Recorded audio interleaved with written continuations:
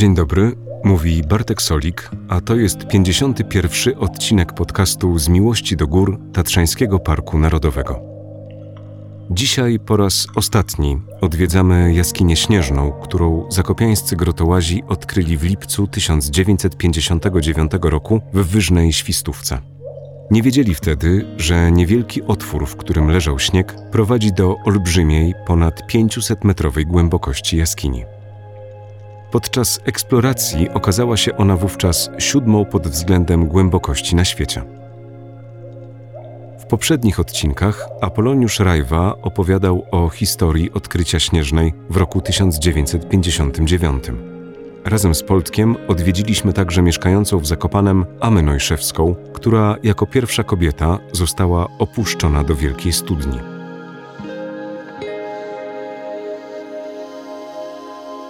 Dzisiaj przenosimy się do roku 60., kiedy przewodniczący koła jaskinioznawczego PTTK w Zakopanem, Edward Winiarski, nazywany Tatą, postanowił zaprosić do eksploracji jaskini śnieżnej grotołazów ze Speleoklubu Warszawskiego PTTK. Poldek mówił wcześniej, że koło zakopiańskie miało tylko 3 grotołazów, którzy mogli podjąć się dalszej eksploracji, a pozostali albo byli początkujący, albo nie radzili sobie w trudnej pionowej jaskini. I tak w Zakopanem pojawił się m.in. Janusz Onyszkiewicz, taternik, himalaista, grotołaz, a także dwukrotny minister obrony narodowej. Z panem Januszem spotkamy się w drugiej części dzisiejszej audycji. Tymczasem wracamy do roku 60. Opowiada Poldek Rajwa. I w latem zorganizowano 2 takie wyprawy do Śnieżnej. Na większą skalę, bo już trzeba było ludzi, którzy będą donosili ten sprzęt pod jaskinię. Tam w pierwszych partiach tej jaskini działali przy wyciągarce, oczywiście obracali korbami i tak dalej. I wtedy w grupie szturmowej w sierpniu 60 roku, wtedy kierownikiem wyprawy oficjalnym był Winiarski, no bo skoro zaproponował, to go zrobili honorowym kierownikiem, a do jaskini w grupie szturmowej wszedł wtedy Józef Frączek z Januszem Onyszkiewiczem. Bo Janusz Onyszkiewicz to był wtedy taki najlepszy w tym całym Speleoklubie, oprócz Benka Uchmańskiego, grotołaz. Typowy grotołaz, który już miał nad sobą wiele wypraw jaskiniowych. No i oni wtedy doszli za Salkę Zakopiańczyków do głębokości 417 metrów nad 3. wodospad. Ale tam się zatrzymali, no bo stwierdzili, że jaskinia dalej idzie, a oni już nie mają sprzętu. I wycofali się stamtąd i na tym się ta wyprawa pierwsza, ta sierpniowa wyprawa zakończyła. Ale miesiąc później zorganizowano drugą, też zakopiańsko-warszawską wyprawę, gdzie kierownikiem znowu był Winiarski, ale kierownikiem faktycznym w jaskini to już był Onyszkiewicz. Janusz był Onyszkiewicz, bo tam już grotołazów zakopiańskich było niewielu, jedynie donosili jako tragarze. Natomiast w jaskini więcej działali, może byli dlatego, że lepiej przeszkoleni grotołazi warszawscy. I to był tak Onyszkiewicz, Uchmański, Benek Uchmański, Krzysztof Zitowiecki. W drugiej jak gdyby parze był jeszcze Jerzy Grodzicki, Szumańska. Ci warszawiacy weszli wcześniej do jaskini. Umówili się z Frączkiem i z Paliderem, że oni na nich poczekają w miejscu, gdzie się zaczyna terra incognita, czyli na tych 400 metrach, że poczekają na Zakopiańczyków i będą dalej eksplorować razem. Ale się okazało tak, że nie wiem, czy po prostu albo trochę później do jaskini weszli Frączek z Paliderem, albo też warszawiacy postanowili, jak doszli na 400 metrów i tam trochę odpoczyli, pojedli, że sami pójdą na eksplorację w dół. I ruszyli sami, no oczywiście zjechali z tego 3. wodospadu, bo to był tam 3. wodospad. Potem doszli przez taki marmitowy korytarz, doszli do jeziorka. Miało tam tej wody może niewiele, bo tyle, że się dało w woderach przejść. I wtedy postanowili, że Zitowiecki ubierze sobie te wodery i będzie kolejnych uczestników przenosił przez to jeziorko na drugi brzeg. I w tym czasie doszedł Frączek i Palider tam. No i oczywiście trochę się zdenerwowali, że tam ci ruszyli sami, ale ponieważ już doszli, są wszyscy razem, tak jak mieli być, więc się z tym pogodzili, że dalej już będą eksplorować razem. Po przejściu jeziorka szli dalej i tam jest po drodze jeszcze taki 4, nazywa się 4. wodospad, ale tam właściwie niewiele wody spada, taki niewielki, to jest Prożek. I tam właśnie Władek już się zaczęła teraz działalność Władka Palidera. Tam na 4. wodospadem wbił hak i zjechał z tego haka jako pierwszy i potem pozostali zjechali i potem stamtąd się jeszcze idzie już takim w miarę dość wygodnym korytarzem i nagle doszli nad znowu głęboką studnię. Jak się okazało, miała 40 metrów. Nazwana jest potem przez Władka Palidera studnią wiatrów.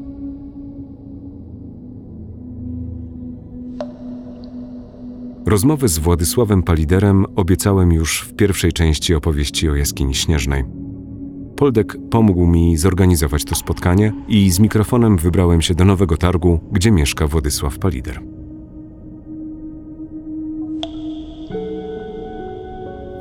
Być tam, gdzie nikt nigdy nie był, to mnie pociągało.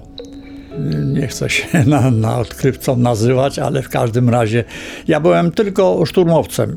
Jak nogę złamałem, to zrezygnowałem w ogóle z chodzenia po górach, bo już i rozkrok, łamiąc nogę, doznałem otwartego złamania lewego podudzia 12 cm od stawu kolanowego z gwiaździstym pęknięciem do stawu kolanowego. Tak jak się na rosół kupi kawał mięsa i siekierą się ciupie na 4 żeby szpik się ujawniał, to tak ja miałem.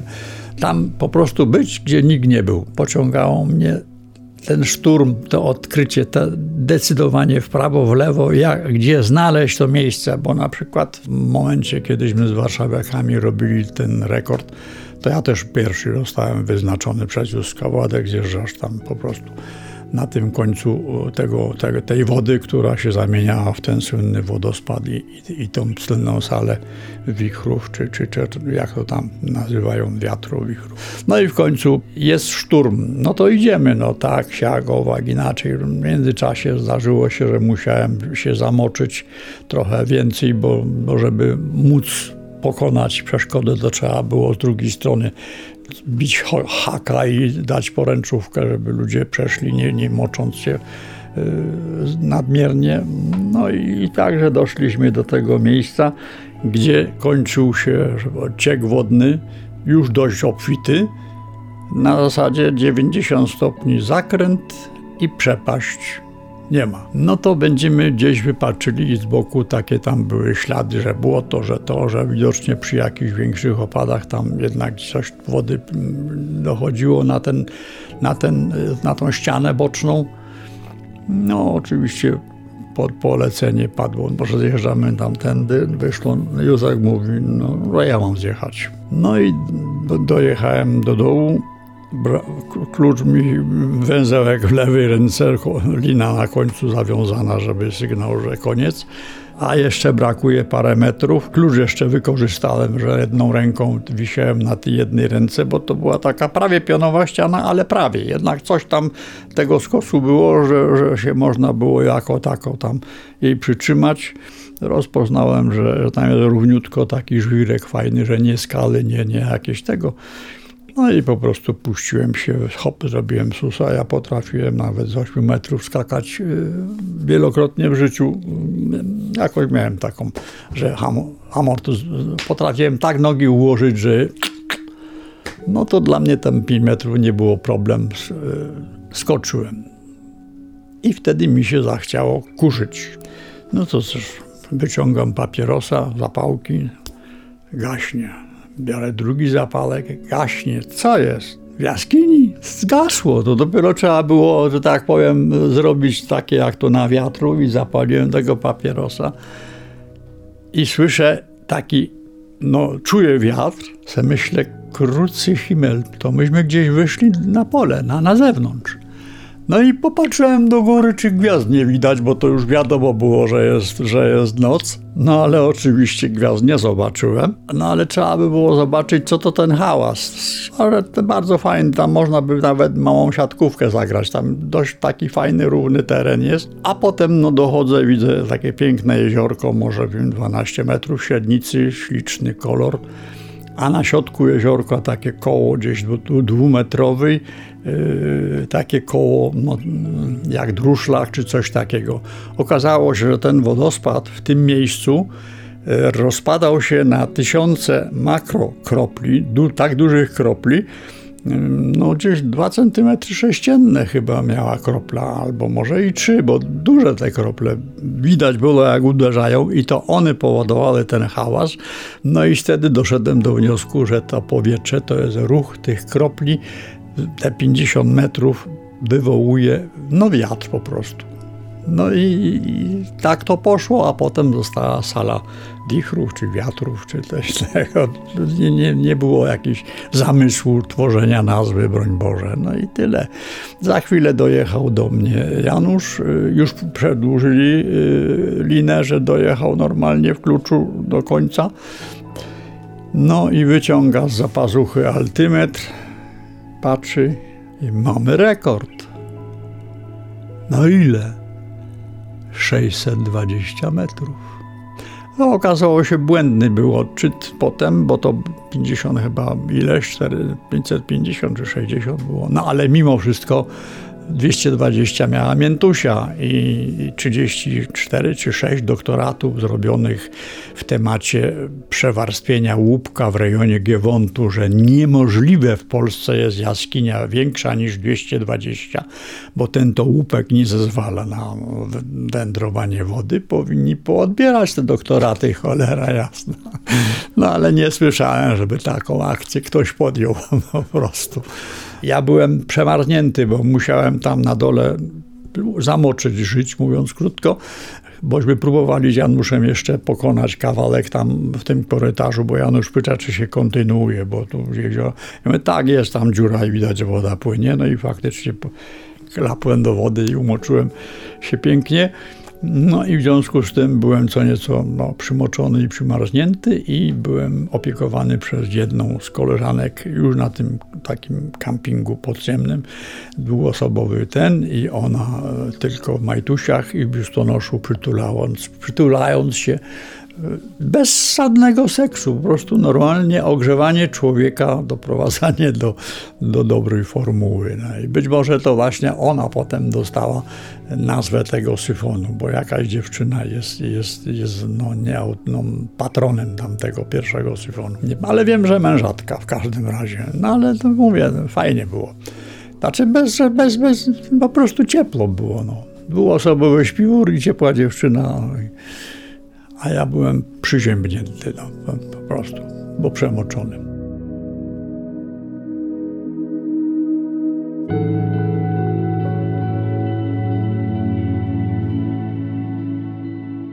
Wysłuchaliście opowieści Władysława Palidera, który latem 60 roku razem z Januszem Onyszkiewiczem zszedł w jaskini śnieżnej na głębokość 563 metrów.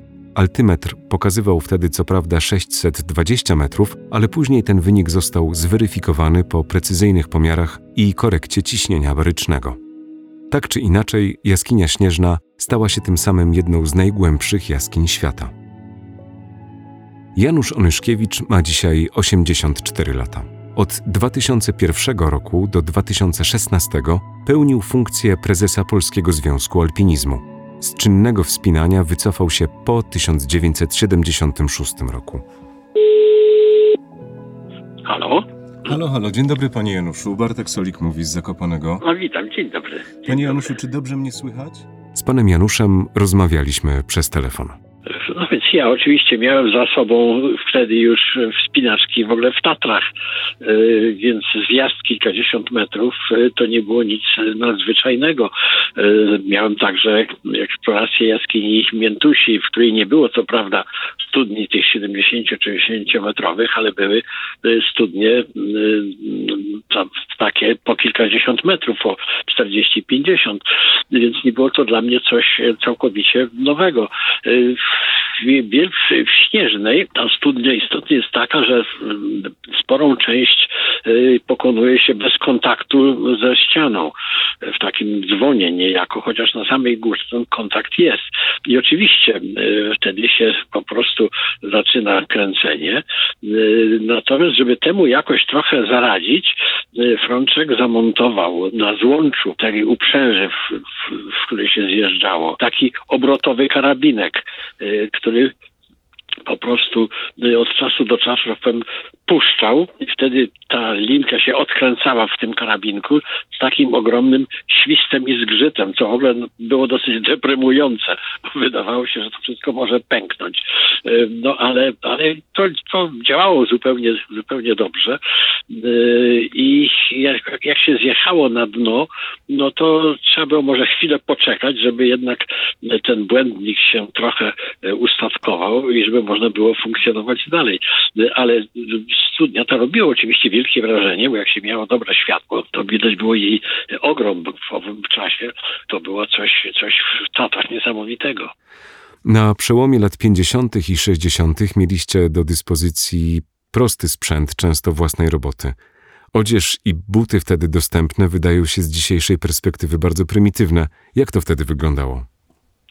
No więc oczywiście, że wtedy kupić karabinek to nie było można, bo nie było to produkowane, że tak powiem, państwowo, tylko chałupniczo gdzieś. I zawsze była obawa, czy w ogóle ten karabinek jest dostatecznie mocny, żeby można go było używać. No myśmy w naszym Speleoklubie uruchomili taką produkcję karabinków, wykorzystując umiejętności warsztat jednego człowieka w Warszawie, ale w ogóle to były karabinki stalowe, a więc dosyć ciężkie. To było szczególnie widoczne, jak się już wspinało w Tatrach, gdzie tych karabinków trzeba było nieść dużo. Ale chodziło nie tylko o karabinki, chodziło także i o haki, czyli takie kliny, które wtedy jeszcze wbijało się w szczeliny skalne po to, żeby do tych klinów przymocować karabinek i w ten sposób jakoś się asekurować, bądź też zawiesić na tym linę, żeby można było zjechać. Jeśli natomiast chodzi o odzież, no to po prostu mieliśmy zwykłe trelichowe kombinezony, które błyskawicznie namakały wodą i które po prostu ciągle gdzieś się tam rwały w czasie przeciskania się przez najrozmaitsze zaciski i które były przecinane przez sizalowe liny, które wtedy były jedynie dostępne. A te liny sizalowe można było istotnie kupić w sklepach. One się nazywały, żeby nikt nie miał potem jakichkolwiek pretensji, liny żeglarskie, ale żeglarze z nich nie korzystali z nich taternicy. Były produkowane w 3 odmianach, te liny asekuracyjne 12 mm, średnicy, liny podciągowe 10, liny zjazdowe 8 mm. One miały tą zaletę, że były tanie, bo kosztowały kilkadziesiąt złotych jedna lina. W związku z tym można było dosyć beztrosko je ciąć i nawet, mówiąc zupełnie szczerze, dzisiaj zostawiać gdzieś tam w jaskini, nie wyciągać ich z powrotem, ale miały tą wadę, że po pierwsze namakały. Wtedy robiły się strasznie w ogóle sztywne. Zaciskały się węzły, których nie można było rozwiązać potem.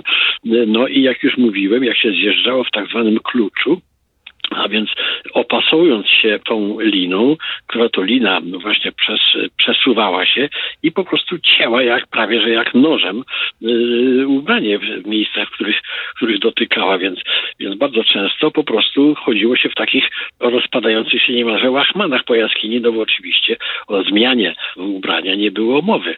Natomiast jeśli chodzi o światło, no to używaliśmy albo lamp karbidowych, ale one były o tyle niewygodne, że trzeba było tą karbidówkę trzymać w ręce, chociaż ja przy pomocy taty Winierskiego, takiej znanej postaci w Zakopanem, zrobiłem sobie taką karbidówkę zamocowaną na hełmie, a acetylen ze zbiorniczka był dostarczany wężykiem gumowym, a zbiorniczek był u pasa, ale ja byłem w zasadzie chyba jedyny, który tego używał. Używało się po prostu zwykłych latarek na zwykłe baterie, które nie bardzo długo świeciły, w związku z tym dosyć prędko to światło siadało, także później w zasadzie z tych świateł na początku zupełnie nieźle funkcjonujących robiły się takie prawie że światła parkingowe i pozycyjne. No i poza tym trzeba było tych baterii mieć dosyć duży zapas. One były też ciężkie. Nie było z tym w związku z tym wcale tak łatwo. Myśmy swego czasu uzyskali pewną ilość lamp górniczych, które były bardzo dobre, no tyle tylko, że one jak się chciało być długo w jaskini, nie wystarczały, a nie można ich było oczywiście wymienić, bo trzeba je było wynieść i doładować już na powierzchni. W związku z tym latarki elektryczne nigdy nie były całkowicie wyeliminowane. No a na biwakach, kiedy trzeba było mieć światło jakieś stacjonarne, no to się miało albo karbidówki, albo po prostu zupełnie zwyczajnie świeczki. A co najchętniej zabieraliście do jedzenia? Co panu najbardziej smakowało podczas eksploracji śnieżnej? No więc oczywiście wybór wtedy jedzenia nie był tak wielki. W jaskini jedliśmy dosyć zwyczajnie, nie było jakiejś specjalnej diety, bo w końcu jaskinie to niewysokie góry, więc jedliśmy przede wszystkim rzeczy, które się dawały stosunkowo łatwo ugotować, żeby nie tracić czasu, no i nie tracić paliwa, więc się gotowało przeważnie jakieś płatki, makaron z jakąś wkładką mięsną i właściwie tyle. Natomiast jeśli chodzi o gotowanie, no to w gruncie rzeczy używaliśmy tak zwanych kocherów. Wtedy one były dostępne w sklepach i były właściwie przeznaczone dla harcerzy. To był taki zestaw składający się z kilku misek, jedna wchodząca w drugą i na samym wnętrzu był taki mały czajniczek, a gotowało się po prostu na takim palniku przy pomocy denaturatu. Bywało czasami, że ten denaturat, jak żeśmy go nosili razem z żywnością, to ten pojemnik, który on był nieszczelny i przeciekał. W związku z tym wylewał się na tą żywność. No i muszę się przyznać, że jedzenie płatków ziemniaczanych z denaturatem to było jednak pewne wyzwanie. No ale nie było bardzo często innego wyjścia i trzeba było to jeść. A czy zaglądaliście często do szałasów mrozików górali z Doliny Małej Łąki? Myśmy oczywiście byli z nimi w wielkiej komitywie, dlatego że później, po tym wstępnym okresie, kiedy Zakopieńczycy właśnie tą jaskinię odkryli pierwsze części, Zakopieńczycy sami zorientowali się, że w gruncie rzeczy takie weekendowe wyskoki do jaskini tego rodzaju właściwie nie dają żadnych szans powodzenia i w związku z tym zaprosili nas do współpracy i wtedy właściwie myśmy przejęli główny ciężar, mówiąc my, mam na myśli Speleokrug Warszawski, we współpracy z Zakopieńczykami przyjęliśmy główny ciężar, powiem, działań w tej jaskini. No i przy takich w ówczesnym czasie metodach trochę oblężniczych, a więc działań takich wielodniowych z biwakami nawet w jaskini, no to trzeba było po prostu rozłożyć się takim obozem gdzieś w Dolinie Małej Łąki. Myśmy to właśnie robili na hali Małej Łąki przy mrozikach. W związku z tym żeśmy funkcjonowali razem. Stał tam taki wielki namiot, który zresztą moi koledzy ochrzcili Cyrk Onycha, bo ja byłem kierownikiem tych kolejnych wypraw. No i żeśmy z tymi mrozikami cały czas funkcjonowali, podjadając u nich, czy podpijając żantyce i delektując się ich serami. Jeśli dobrze obliczyłem, w 60 roku miał pan 23 lata. Dla takiego młodego chłopaka odkrywanie nowej jaskini w Tatrach musiało być spełnieniem marzeń. To była w ogóle wielka rewelacja w świecie jaskiniowym. No i także to była pewna też i taka ważąca rzecz dla geologów, dlatego że głębokość tej jaskini wymusiła zmianę, poglądów na temat tego, jak się rozkładają rozmaite fałdy w strukturze geologicznej Tatr.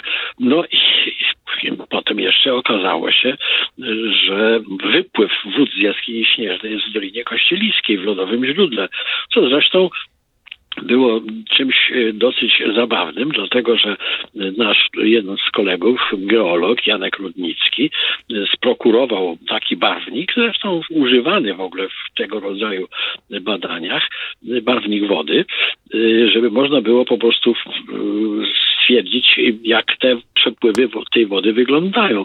W związku z tym wrzuciliśmy ten barwnik w jaskini śnieżnej do potoku, który tam płynie, no i czekaliśmy, gdzie on wypłynie. No i w końcu on wypłynął właśnie w tym lodowym źródle, ale Janek Rudnicki, nie wiedząc dokładnie, ile trzeba tego barwnika wlać, żeby mieć pewność, że on gdzieś tam się nie rozcieńczy i przestanie być widoczny, wlał go dosyć dużo, w związku z tym w tym lodowym źródle zaczęła buchać taka niebieskawo-zielonkawa woda, która właściwie potem zabarwiła cały Kościeliński potok i zrobiła się pewna panika w ogóle wśród górali, że ta woda jest zatruta. Musieliśmy w związku z tym rozpocząć wielką akcję uświadamiającą, że ten barwnik jest całkowicie nieszkodliwy, żeby się nikt tym specjalnie nie przejmował. No i zresztą po jakimś tam jednym dniu ta woda wróciła do normalnego stanu, ale trochę zamieszanie i emocji było. Panie Januszu, mam tutaj jeszcze w notatkach zapisane, że we wrześniu 60 roku pan i Władysław Palider dotarliście w jaskini śnieżnej do sali wiatrów na głębokość, jak wtedy podawano, 620 metrów. Później po weryfikacji to było 563 metry. Czy może pan przypomnieć tamte chwile? No więc schodziliśmy coraz to głębiej właśnie w czasie tej wyprawy. Wyszliśmy nad salę wiatrów. Tam w ogóle był silny wodospad, więc musieliśmy trochę zejść w bok, żeby po prostu zjeżdżać już nie w wodzie, tylko w miarę sucho. Ja wtedy zjechałem tam pierwszy na dół, potem dojechał do mnie właśnie Palider. Poszliśmy dalej. Palider zresztą został potem tam gdzieś, żeby mnie przeasekurować. Ja już schodziłem dalej sam, no i doszedłem nad taki kominek mały.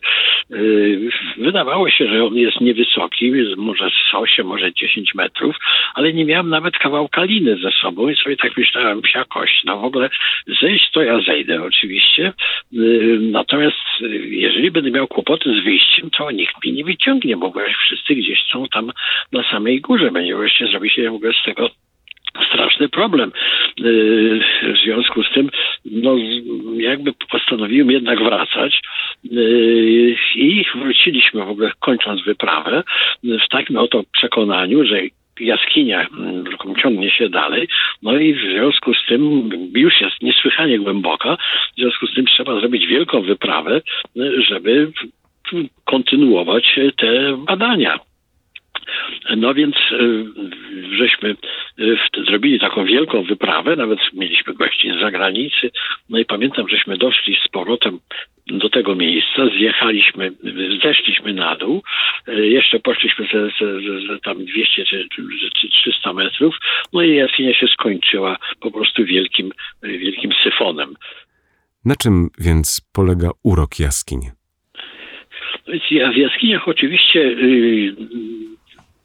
człowiek ma tą wielką frajdę, że czasami widoki w jaskini przy tych pełgających światłach i światłocieniu są zupełnie niesamowite. Ale co w jaskiniach jest takie niesłychanie fascynujące, to jest właśnie ta tajemniczość. To takie poczucie, że się odkrywa coś zupełnie do tej pory nieznanego, że się jest pierwszym człowiekiem, który stawia stopę, czy chwyta się jakichś tam kawałków skały.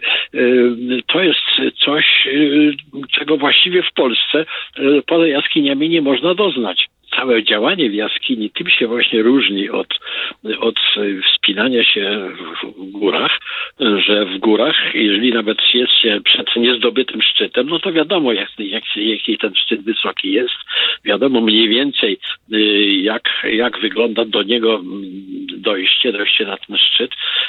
Jak się człowiek wspina, to się może czasem okazać, że są pewne jakby niespodzianki, ale nie takie wielkie. Wiadomo, czego można się spodziewać. Natomiast w jaskiniach nie. Jeżeli się dojdzie do tego miejsca, do którego do tej pory wszyscy dotarli i próbuje się iść dalej, to czasami może to puścić człowieka na wiele kilometrów. co się bardzo często zdarza i mnie się też na szczęście parę razy zdarzyło.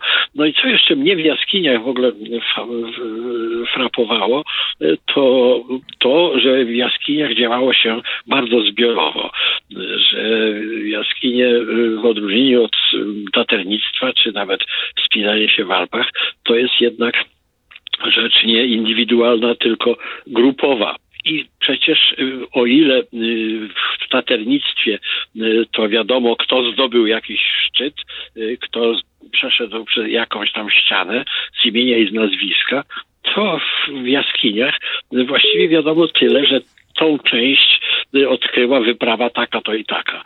Może czasami się mówi, kto był kierownikiem tej wyprawy, ale to już bardzo rzadko. W związku z tym w jaskini chodzi się po prostu zespołowo, w znacznie większym stopniu niż to ma miejsce na przykład nawet w wyprawach himalajskich. Rzeczywiście Ama Najszewska mówiła wcześniej o tym samym. Wspominała wyjścia do jaskiń jako czas spędzony z grupą znakomitych przyjaciół. No to prawda i dlatego właśnie w jaskiniach, ponieważ jest taka, no w pewnym sensie anonimowość tego sukcesu. Może nie tyle anonimowość, bo wiadomo mniej więcej jaka grupa to zrobiła, ale nie ma takiego przypisania do poszczególnych nazwisk. To też i ambicje, które tak widoczne są w alpinizmie czy w himalaizmie, tam odgrywają znacznie mniejszą rolę. No i poza tym, no w jaskini naprawdę na wyprawie właściwie wyprawa nie musi się składać i na ogół się nie składa, bo bez samych takich wyczynowców w takiej wyprawie każdy właściwie może się pojawić, bo dla każdego będzie coś do zrobienia, coś, co mu da satysfakcję i przyczyni się do ogólnego sukcesu. Czy pana zdaniem pozostało jeszcze coś do odkrycia w podziemnym tatrzańskim świecie? Proszę pana, w latach 50. klub jaskiniowy krakowski, który wtedy właściwie głównie zajmował się takim, nazwijmy to, odkrywaniem jaskiń, nie ze względów komercyjnych, tylko nazwijmy to sportowo-odkrywczych, napisał, że właściwie kończą się problemy odkrywcze w Tatrach, no i w związku z tym środowisko krakowskie staje przed problemem, co dalej. To był rok 50. Potem przyszły oczywiście wszystkie ogromne odkrycia, które do tej pory jednak ciągle się zdarzają. Pamiętam, że kiedyś jakiś dziennikarz zapytał się mnie, a ile jest jeszcze nieodkrytych jaskiń w Tatrach. To ja mu powiedziałem, że przecież nie wiadomo, gdzie jest nieodkryta jaskinia, bo gdyby było wiadomo, to nie byłoby nieodkryta. Tych jaskiń na pewno do odkrycia w Tatrach jeszcze jest sporo, a na pewno jest bardzo wiele jeszcze do odkrycia rozmaitych ciągów jaskiniowych. Myśmy przecież kończyli eksplorację śnieżnej w latach 60., wtedy, kiedy jeszcze najdłuższą jaskinią w Polsce była jaskinia zimna. No a dzisiaj, jak niesłychanie rozbudowany został kolejnymi odkryciami system jaskiń związany z jaskinią śnieżną, no to nie warto od tego przypominać. W związku z tym na pewno do odkrycia jest jeszcze bardzo wiele i na pewno te odkrycia dadzą wiele satysfakcji obecnym i może i przyszłym grotowazom i speleologom. Więc jaskinia to jest cały czas wielka tajemnica.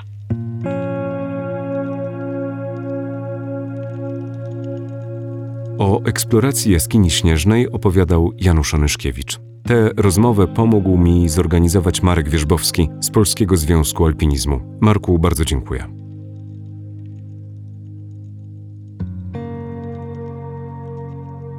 We wrześniu 1961 roku Komisja Speleologii Zarządu Głównego PTTK zorganizowała międzynarodową wyprawę do jaskini śnieżnej. Honorowe kierownictwo objął nestor speleologii tatrzańskiej Stefan Zwoliński, ale faktycznym kierownikiem był znów Janusz Onyszkiewicz. Do Śnieżnej weszli wtedy grotołazi z Warszawy, ze Śląska, Wrocławia, Zakopanego, Węgier, Włoch, Wielkiej Brytanii i Jugosławii. Te ekspedycje opisywano w ówczesnej prasie jako największą w historii polskiego taternictwa podziemnego. Grotołazom udało się dotrzeć do syfonu na głębokość 567,5 metra, czyli tylko o 4,5 metra niżej w stosunku do wyprawy z poprzedniego roku. Władysław Palider leżał wtedy w szpitalu z roztrzaskaną nogą. Miesiąc wcześniej spadł z około 20 metrów w Ptasiej Studni. Janusz Onyszkiewicz odwiedził go w szpitalu. Paul de Crajwa napisał artykuł o początkach eksploracji jaskini śnieżnej. Znajdziecie go na 122 stronie najnowszego numeru Kwartalnika Tatry. W podsumowaniu znalazłem fragment, w którym Poldek pisze, że we współczesnej literaturze sukces wypraw na dno jaskini śnieżnej przypadł Speleoklubowi Warszawskiemu. Okazuje się jednak, że z 567 metrów głębokości ponad 513 metrów deniwelacji to zasługa koła jaskiniowego PTTK w Zakopanem, a w szczególności osiągnięcie 3 grotołazów: Józefa Frączka, Bronisława Nojszewskiego i Władysława Palidera. Dzisiaj jaskinia śnieżna jest częścią systemu jaskini Wielkiej Śnieżnej o głębokości 824 metrów. Zajmuje 185. miejsce na liście najgłębszych jaskiń świata.